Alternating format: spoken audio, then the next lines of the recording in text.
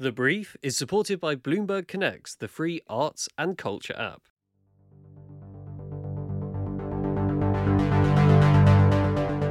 "156 schools close over concrete safety concerns, sparking a crisis in government." Acclaimed social housing architect Peter Barber calls for a mass homes building programme. The rising support among Londoners for the ultra-low emission zone, and Marks & Spencer launches an appeal to resurrect its Oxford Street redevelopment. My name is Merlin Fulcher, I'm an architectural journalist, and I'll be bringing you a roundup of this week's big stories in architecture, planning and housing news. Welcome to The Brief from Open City. My guest this week is Rob Feen. Rob is the new director of the London Society. Welcome to the show. Massive fan, thank you, Merlin. The government has found itself at the centre of a political storm following the shock closure of more than 150 schools in England amid concerns over concrete safety. It is a situation that has been slammed as, quote, shocking by the Royal Institute of British Architects, which has repeatedly warned about schools' structural safety. The AJ has been covering this unfolding story since the government's belated decision to force 156 schools to shut. All 156 are buildings made of autoclaved aerated concrete. This is known as RAC, and they are without safety measures in place. Outgoing RIBA President Simon Alford said the last-minute nature of the school closure, which comes just days before pupils return to schools, was shocking, and especially given the repeated warnings issued over RAAC in schools. As far back as 2018, the Standing Committee on Structural Safety described the partial collapse of a roof at a primary school in Kent as a, quote, near miss, which could have resulted in fatalities had it not taken place on a weekend, and issued a warning over the danger of buildings with RAC. RAC is a lightweight and inexpensive form of concrete, used extensively in the construction of buildings with flat roofs between the 1950s and 1990s in the UK. However, no one knows exactly how many. The material has a short life expectancy of 30 years, a period shrunk further by poor construction techniques and maintenance. Worryingly, it shows little signs of failure before its collapse. Former civil servant at the Department of Education, Jonathan Slater, days ago revealed that Rishi Sunak slashed the government budget for school repairs by half in 2021, meaning only 50 rather than 100 schools could be refurbished every year.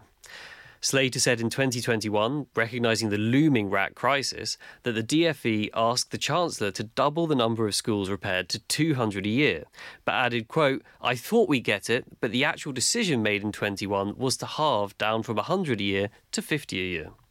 Gareth Davis, head of the government spending watchdog, accused Rishi Sunak's government of a, quote, sticking plaster approach to building repairs and neglecting the, quote, unflashy job of maintaining public buildings in usable condition.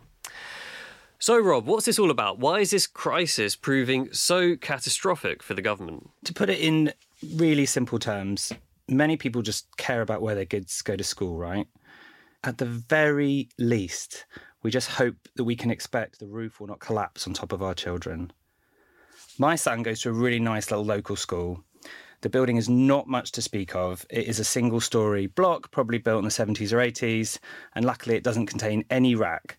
Somehow, Waltham Forest Council were able to just announce that there was no crumbly concrete in the borough. I don't know how they knew that. Maybe they were prepared. My point being is the building is not an architectural gem. It's a simple, robust structure, but that can be used to support a great education. I think in the wider terms, the general public are just sick and tired of this government failing to reach the absolute bare minimum in terms of standards for a functioning society. I think this story has gone badly for several reasons.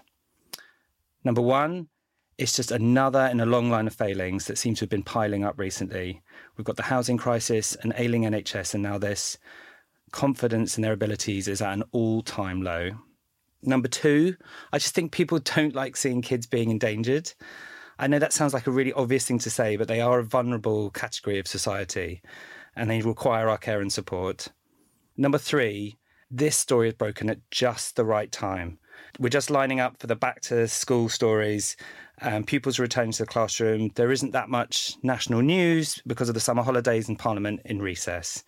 So really, it's just a perfect storm. I mean, it's really fascinating as well to note that we're being told it's 156 schools. The department still hasn't issued the full list of the 156 schools, which is, 156 isn't that long a list. And clearly the list exists somewhere. Rob, perhaps you could tell us a bit more about recent history surrounding the maintenance and redevelopment of the schools estate.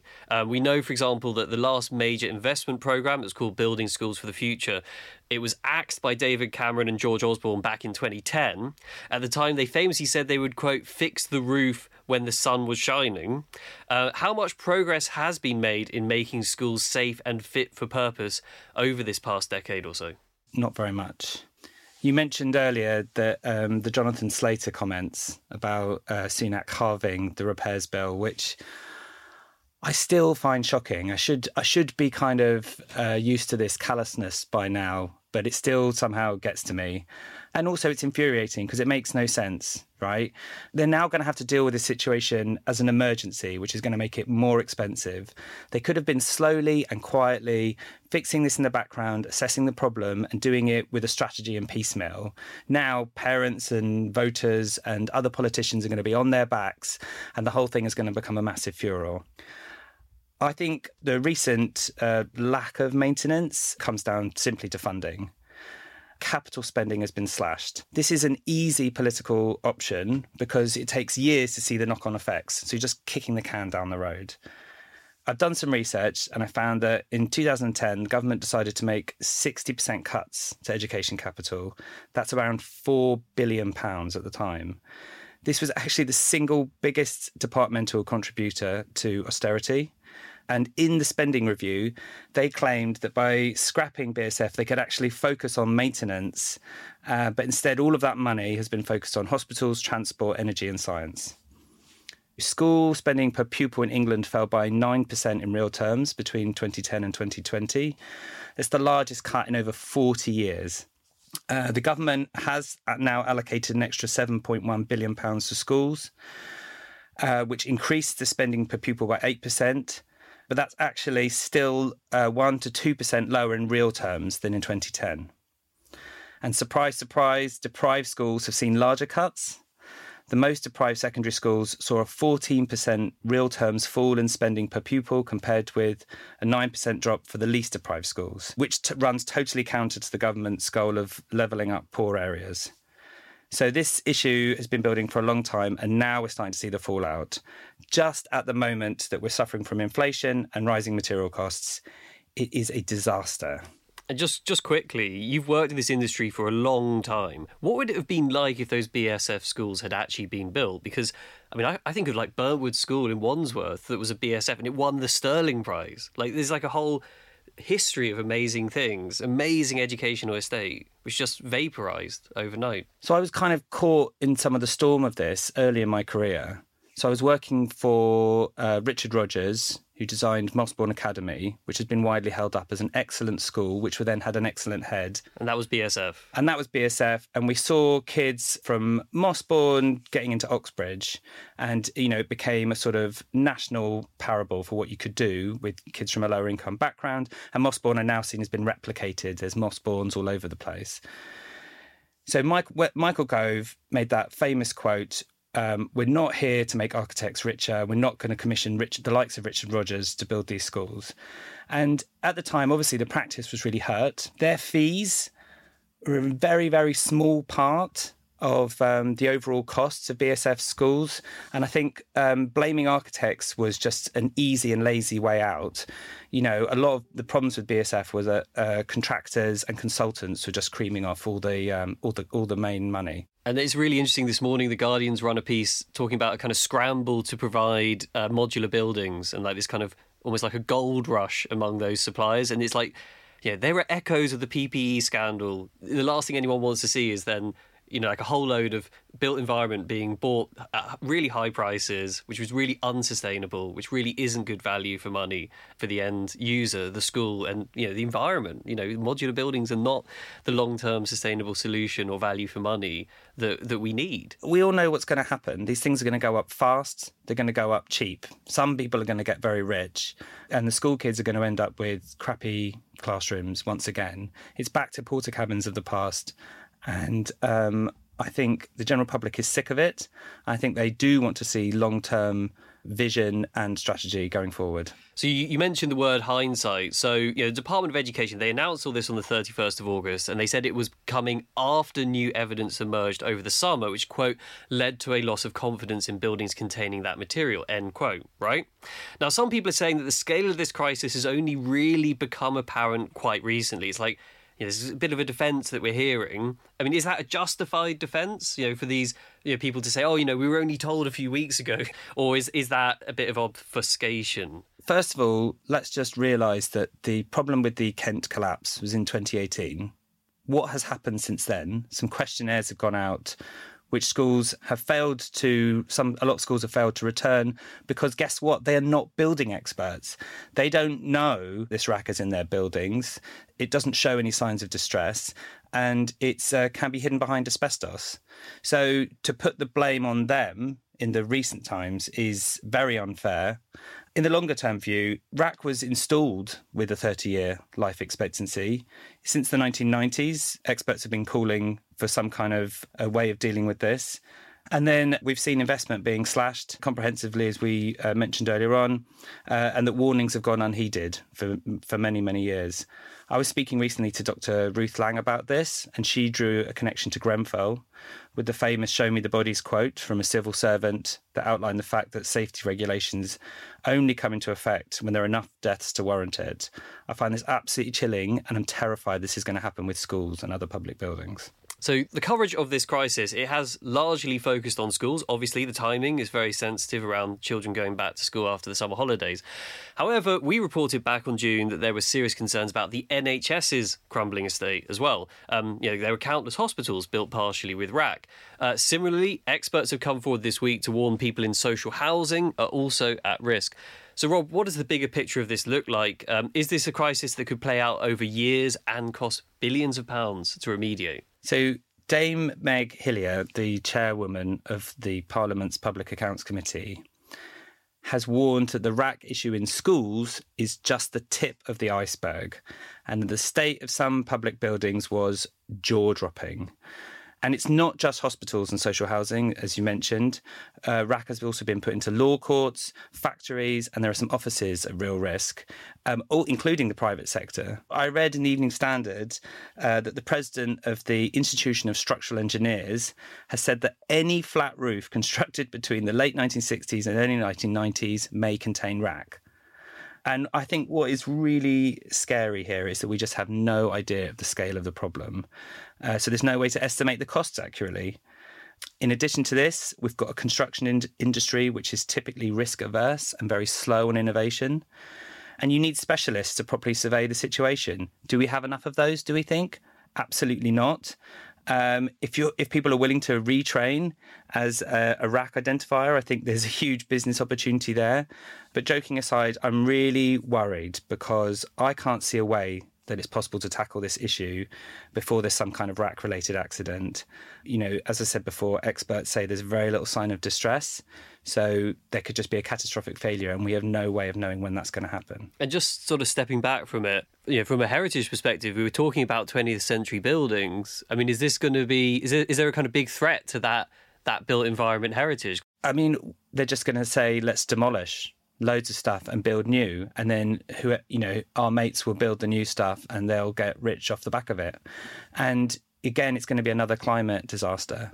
So, we could have been stitching schools back together, carefully thinking about how their campuses work strategically, moving things around. The kids could stay in school while it's all happening and avoid minimal disturbance. What we're just going to see now is a knee-jerk reaction. We know it's coming, and I don't think the best interests of the children or the climate are going to be at the top of the agenda. Last week, in a break from its usual coverage, Channel 4 News ran a special segment profiling the work and philosophy of architect Peter Barber, who has spent his career designing and championing social housing. The 4.5-minute film, titled How to Build Beautiful Social Housing, featured interviews with social housing tenants in Barber's McGrath Road Mews Housing in East London, which won the RIBA 2021 Neve Brown Housing Award. Speaking about the 26 home scheme, one tenant said, quote, "It's a way of living I don't think my children were ever going to experience," end quote. She later went on to say, quote, "It's really nice that Peter has changed the aesthetics. I think it's given people the confidence to be able to say, I'm living in social housing." Peter Barber, famous for his commitment to good quality affordable homes, was awarded an OBE for services to architecture back in 2021 and is well known for his consideration of shared spaces, streets and gardens in his high-density housing models. In the Channel 4 interview, Peter Barber put forward his manifesto for how to solve the housing crisis currently engulfing the UK. He said, quote, "We should have a social housing programme on the scale that we were able to manage after the Second World War. In my mind, it's one of our proudest achievements as a society," end quote. According to data from Shelter, more than 4.4 million social homes were built in the 3.5 decades after the end of the Second World War. In 1953 alone, more than 300,000 new homes were constructed. Barber also called for the scrappage of right to buy, as they've done in Scotland and Wales, and the introduction of rent controls. So, Rob, Barber has long been celebrated by architects and people within the built environment sphere. What has his impact been on architecture in the UK, and how significant is it that he's now been given a platform to champion social housing on Channel 4 News? I mean, firstly, I'd like to say that Peter is either a genius or a magician or both. There is some wild devilry at play here, which takes a form of architecture that has the power to unite trads and mods in their adoration. I do wish, however, that we could normalise talking about Peter Barber architects as a practice. The founder has brought together a huge wealth of talent, and I think they should all enjoy some of the praise for their work. For instance, Alice Brownfield is a director, and a few years ago she won the coveted MJ Long Prize at the W Awards. And she's also a co-director of Part W, an organisation that seeks to recognise the role of women in the built environment that have been maybe written out of the history of it. So I think in those terms, I would like to see the practice described as weaving this wonderful magic. As you might know, Merlin and I recently co-edited a book on collaborative architecture with housing specialist Archeo, and we obviously believe that we're all more than the sum of our parts. And I don't really believe in this big personality stuff. I was really pleased to see this piece on Channel 4 News, also along with an interview with Miyiwa Oki, the first black president of RIBA. I'd like to see much more architecture on the telly, and I think Channel 4 News is doing a good job, but we need to go even more mainstream. And obviously, just quickly, his manifesto, it said, we need a mass house building programme like the 50s, end right to buy, and bring in rent controls. What do you make of this? Is this enough to tackle the housing crisis? And, we've obviously, this rat crisis is obviously taking centre stage quite rightly. Can you see the government having the capacity to take any of this on board right now? Those three things that you just mentioned, the building programme, ending right to buy, rent controls, yeah. Okay, fine. Normally, when we're talking about the housing crisis, we go, oh, there's no quick fix to the housing crisis. If you did those three, you're going to really put a real dent in it. I think, let's have Peter Barber's manifesto writ large and celebrated across London and the rest of the UK. Even Peter admits in that interview that his own projects are just a drop in the ocean, and that, we definitely need this bigger, bolder thinking. Do I think the government is going to take this on board? No. I don't see any will from different political parties across the board. And I think we need some real blue sky thinking. But the realist in me for housing is currently very pessimistic. So elsewhere in the past week, the Nunhead Estate Tenants and Residents Association, they tweeted a hugely insightful thread showing exactly how much money council housing has brought into local authority coffers over the years. So, for example, the Nunhead Estate, it was built in the 50s at a cost of £300,000, that includes the land, generates £600,000 every year in rent and service charge. When you take a broader perspective across the country, in a 14-year period from 1994 to 2008, the councils collected £91 billion in rent. Meanwhile, the government paid out £60 billion in grants back to councils, working out as a surplus of £31 billion. So, Rob, how do these figures contrast with the popular narrative around social housing? And why is it that campaigners are even needing to make this point at all in the present time? I'm very confused by what you describe as the popular narrative around social housing, and I think the general public are too. If you look at it, it's full of inconsistencies and contradictions. You see people getting nostalgic for a simpler time when you knew your neighbours and you could walk to the shops and kids played in the street. So if we look at archive photos and film footage of estates and social housing, that's all there, right? That sense of community cohesion, especially as people were moving from the slums of the past into happier, healthier environments which were architecturally designed. This is then counteracted by a weird demonized view of social housing, often seen as a sort of mad experiment by architects who are trying to have some kind of social control, which went completely wrong. We get loads of reports of antisocial behaviour, community breakdown, and it often seems to be blamed on the buildings. And then programmes like benefit streets don't help, seemingly reinforcing this idea that we've got streets and streets of skivers who are just taking from the state and costing the taxpayer millions rather than actually contributing to the economy. No one ever seems to sit down and take the time to point out the much wider issues around social infrastructure and local economies. Social housing is a part of it, but it's actually intrinsically linked to everything around it. And I would just love this to be part of a national conversation.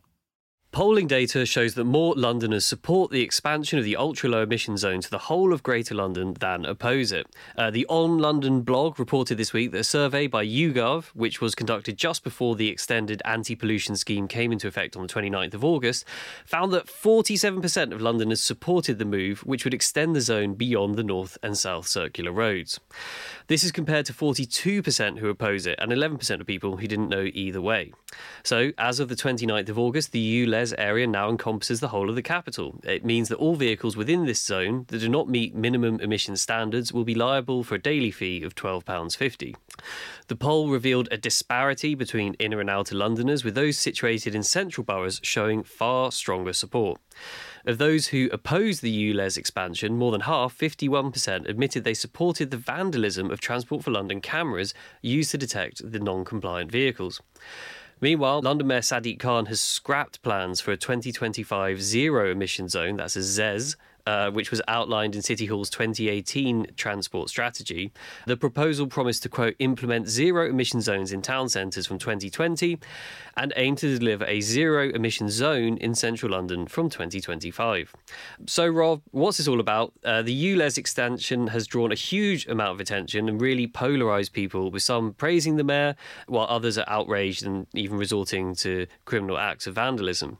When you look at the data, more than 90% of vehicles driving in outer London already comply with the ULEZ emission standards. So how did this end up becoming such a big deal? It's populist politics, and we don't have to look far back to understand what's going on here. On the 26th of March 2015, Boris Johnson joined David Cameron at the London taxi company factory in Coventry and proudly announced the world's first ultra-low emission zone. He said it was, quote, an essential measure to help improve air quality in our city, protect the health of Londoners, and lengthen our lead as the greatest city on earth. Cameron agreed and gave him £25 million to add to the pot, and they had their photos taken. Now, we've seen the Conservatives hold on to their seat in Uxbridge, and everyone's suddenly blaming ULEZ expansion plans on that, and saying that the next year's mayoral election could be a referendum on the scheme. And I feel like there are certain people who just feel they need this anti-car rhetoric to fire up their base, which is like obviously a term borrowed from American politics. And that's all it is, really. It's a tactic to wage a war when you don't have much ammunition. As you said, most of the vehicles are going to be compliant anyway. So when the scheme finally comes into effect, all of this is just going to dissipate. It's kind of like the smoking ban. Everyone was like, it's our civil liberties infringed. Oh, I can't smoke indoors. Oh, it's actually nicer. Move on. I think the British people are actually quite good at that.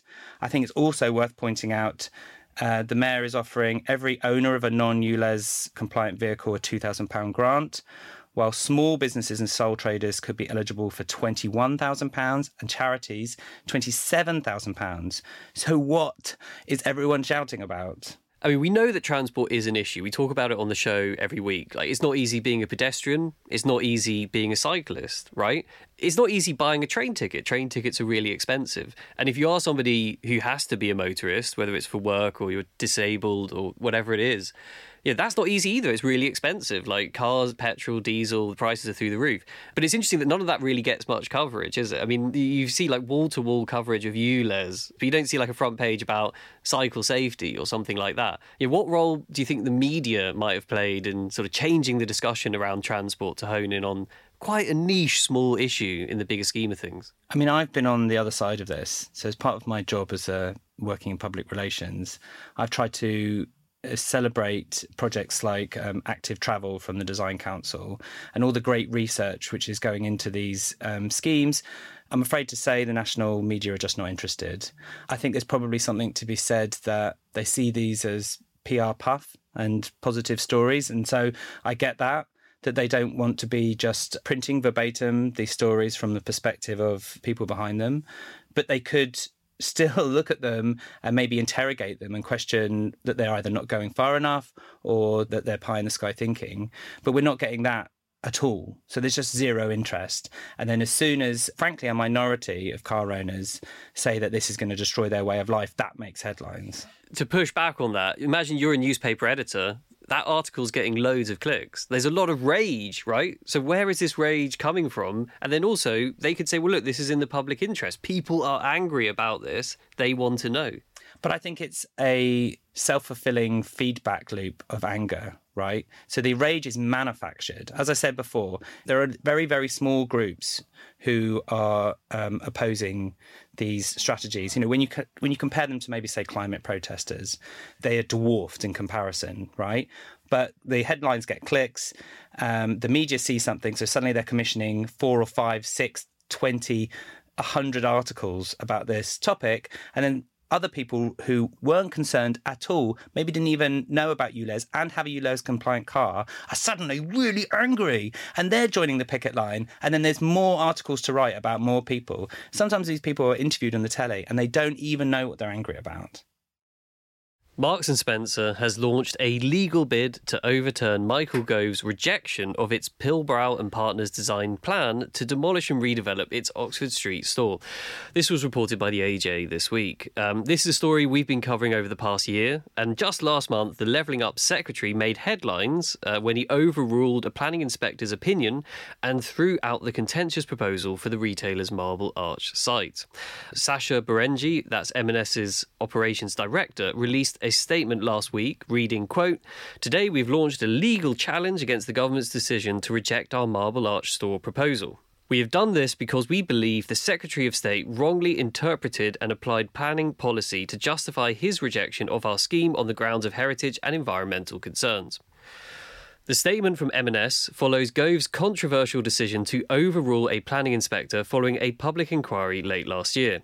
Setting out his reasons for refusal in a letter, Gove argued that Pilbrow and Partners' 10-storey replacement office-led scheme conflicted with policies on heritage and design, setting what many believe will act as a major precedent for the property and construction sector. Gove specifically highlighted the embodied carbon impact and waste involved in the plan, a consideration raised extensively by the AJ's Retro First campaign and by Save Britain's Heritage at last year's public inquiry. So, Rob, what's this all about? Why is this M&S Oxford Street battle still raging? And why is it also such an important case study that's really captivated people's attention in the past year? I think we need to have this very public battle about unnecessary demolition. And it's quite amazing that, like the RAC story, it goes to show people do actually care about the built environment. I also want to give a shout out to the campaigners who've pushed this so far because they have kept it in the headlines. There has been a concerted effort, and it does feel like this scheme is a big potential turning point. We've heard from some figures in the property industry that the CATM is already amongst the pigeons and that people are looking at retention or other options because they don't want this kind of unwanted attention. That shows the power of campaigning. And to be honest, I think that the Overton window has already been shifted so far that even if M&S, that particular M&S building was now taken down, I think the campaigners would feel emboldened to keep fighting on behalf of other buildings. I do think, the building that we're talking about, it wasn't very well known. It wasn't particularly popular. I just think it's obvious, even to non-experts like myself, there's nothing wrong with it, right? And that perhaps people are sort of starting to realise that The real motivations for the demolition are the potential sale value of the new building in the future. So people aren't really feeling very sorry for M&S in this particular predicament. I'm actually very disappointed in the brand. They've got a published commitment to a Plan A sustainability, and this does seem to fly in the face of that. They've had so many opportunities to backtrack and go back to the drawing board, look at alternative options for reuse, which they're just deciding to bullishly go ahead. Again, not good PR, I'm afraid. I know of at least one practice, there are probably others, who've offered M&S multiple times a free feasibility study for retention, and they've never had any reaction. It's interesting because this story sparked a kind of flurry of articles about Oxford Street and the death of that particular high street. Okay, so in the weeks following Michael Gove's decision, pundits have been accusing this planning decision as being a kind of nail in the coffin of Britain's most famous shopping street. So Rob, is it fair to pin it all on this M&S store debate, or is there more to the picture of why Oxford Street has been ailing in recent times? No, of course it's not fair. There are so many issues facing Oxford Street and high streets up and down the country. Soaring business rates, larger companies putting smaller ones out of business, sometimes a lack of investment in public transport to get shoppers to the heart of walkable towns and cities rather than driving to retail parks. And we mustn't forget the ever online threat of online shopping. Obviously, the transport issue can't be levied against Oxford Street. It's really well serviced. But the whole area has been going very weird for a long time. We've seen these American candy stores popping up. However, there is a ray of sunshine. Westminster Council recently announced their Meanwhile on Oxford Street programme that invites small businesses to apply for a shop on the iconic street completely rent-free. They get a pop-up shop for 6 months. The programme is aimed at companies that are looking for their first physical presence. I think this sounds amazing, and I think it's going to be successful. And I think if it's successful, I think it's going to be replicated in other places. So that's the power of Oxford Street, is to say this is the future of retail, and this is how we support small businesses, and this is how local government getting involved shifts the dial, not big brands. Okay, so we're on to the culture section, and we're going to touch on something about awards, because this week the RIBA's Sterling Prize shortlist has been announced. Quite a big moment in the architectural calendar nationally. It's basically the UK's largest, most prestigious accolade in architecture. So who's on the list? It turns out there's quite a few buildings in London. So one of them's a House for Artists in Barking, a really cool artist living workspace right in the centre of Barking, designed by Apparata Architects, a sort of new up-and-coming practice, really unusual to see such a new small company shortlisted for such a big prize. It's quite rare to see that happen. Central Somerstown Community Facilities and Housing. Well, that's quite a long name for basically a kind of youth centre with some lovely housing on top, designed by Adam Khan Architects, great architect. Courtauld Connects. So that's a redevelopment of the Courtauld Institute of Art, the Courtauld Gallery, by Witherford Watson Mann Architects. They've won the Sterling Prize before in the past for Astley Castle in the Midlands. The John Morden Centre in Blackheath by May. Lavender Hill Courtyard Housing in Wandsworth by Surgeson Bates Architects. So that's like a beautiful courtyard which is not visible from Lavender Hill, unfortunately, but is just off Lavender Hill. University of Warwick Faculty of Arts Coventry by Fielding Clegg Bradley Studios. Rob, you got any thoughts on this shortlist? So I'm a born and bred Londoner, and I'm the director of the London Society. And I'm horrified at how London-centric this list is, which the RIBA claims it always stands against. One could, and many architects will argue, that these just happen to be the 6 best buildings in the UK right now, just happen to be mostly in London. I would argue that's also poppycock. There are some great projects around the country that were entered this year, including the East Quay Arts Centre in Watchet.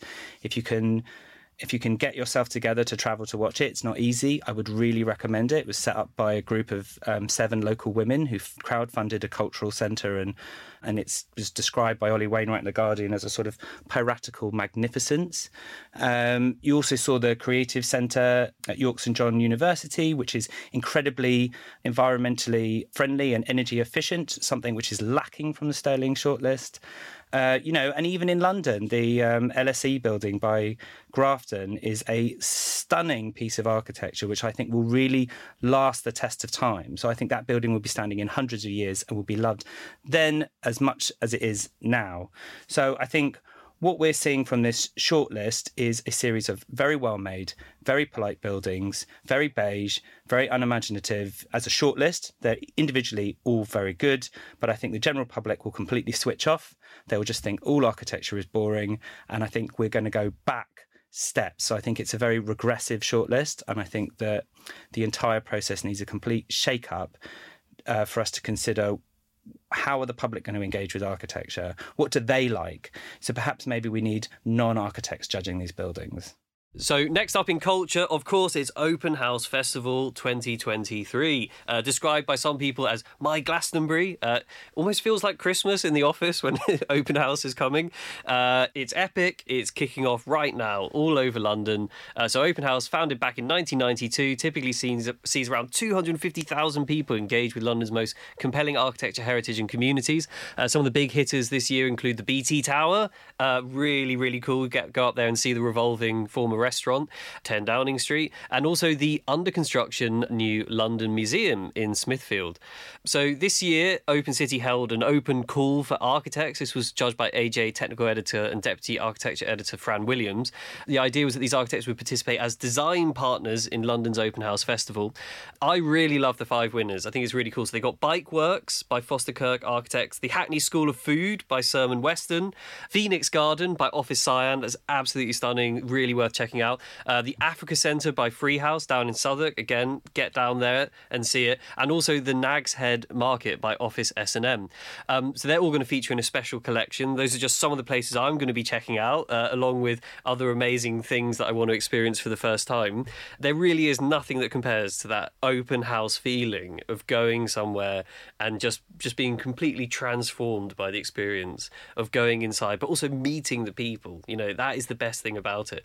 Rob, what's your open house looking like? Any things that have caught your attention? Any new inclusions this year that you're excited about? I'm one of these people who's never organised enough to book onto things. So every year I just plot out an area to go to where I can try and see as much as humanly possible just by turning up. I really want to see the Africa Centre. I've not been there yet. I really want to see the Phoenix Community Centre by Office Cyan, those two that you mentioned. I also historically have volunteered for Open House so that I can get a pass that gets me into more access to buildings. So I definitely recommend that. Rob, it's been an immense pleasure to feature you on The Brief this week. Where can our listeners go to stay up to speed on the important work you're doing as the new director of the London Society? Well, I'm on various social medias at Rob_Feen, but don't worry about me. Please follow the London Society. It's very easy to find. We have a new under 30s free membership, which hopefully will help us diversify the society. And there's the London of the Future book coming out, which please go and buy because I think it's full of lots of interesting ideas for the next 100 years. Thanks, Rob.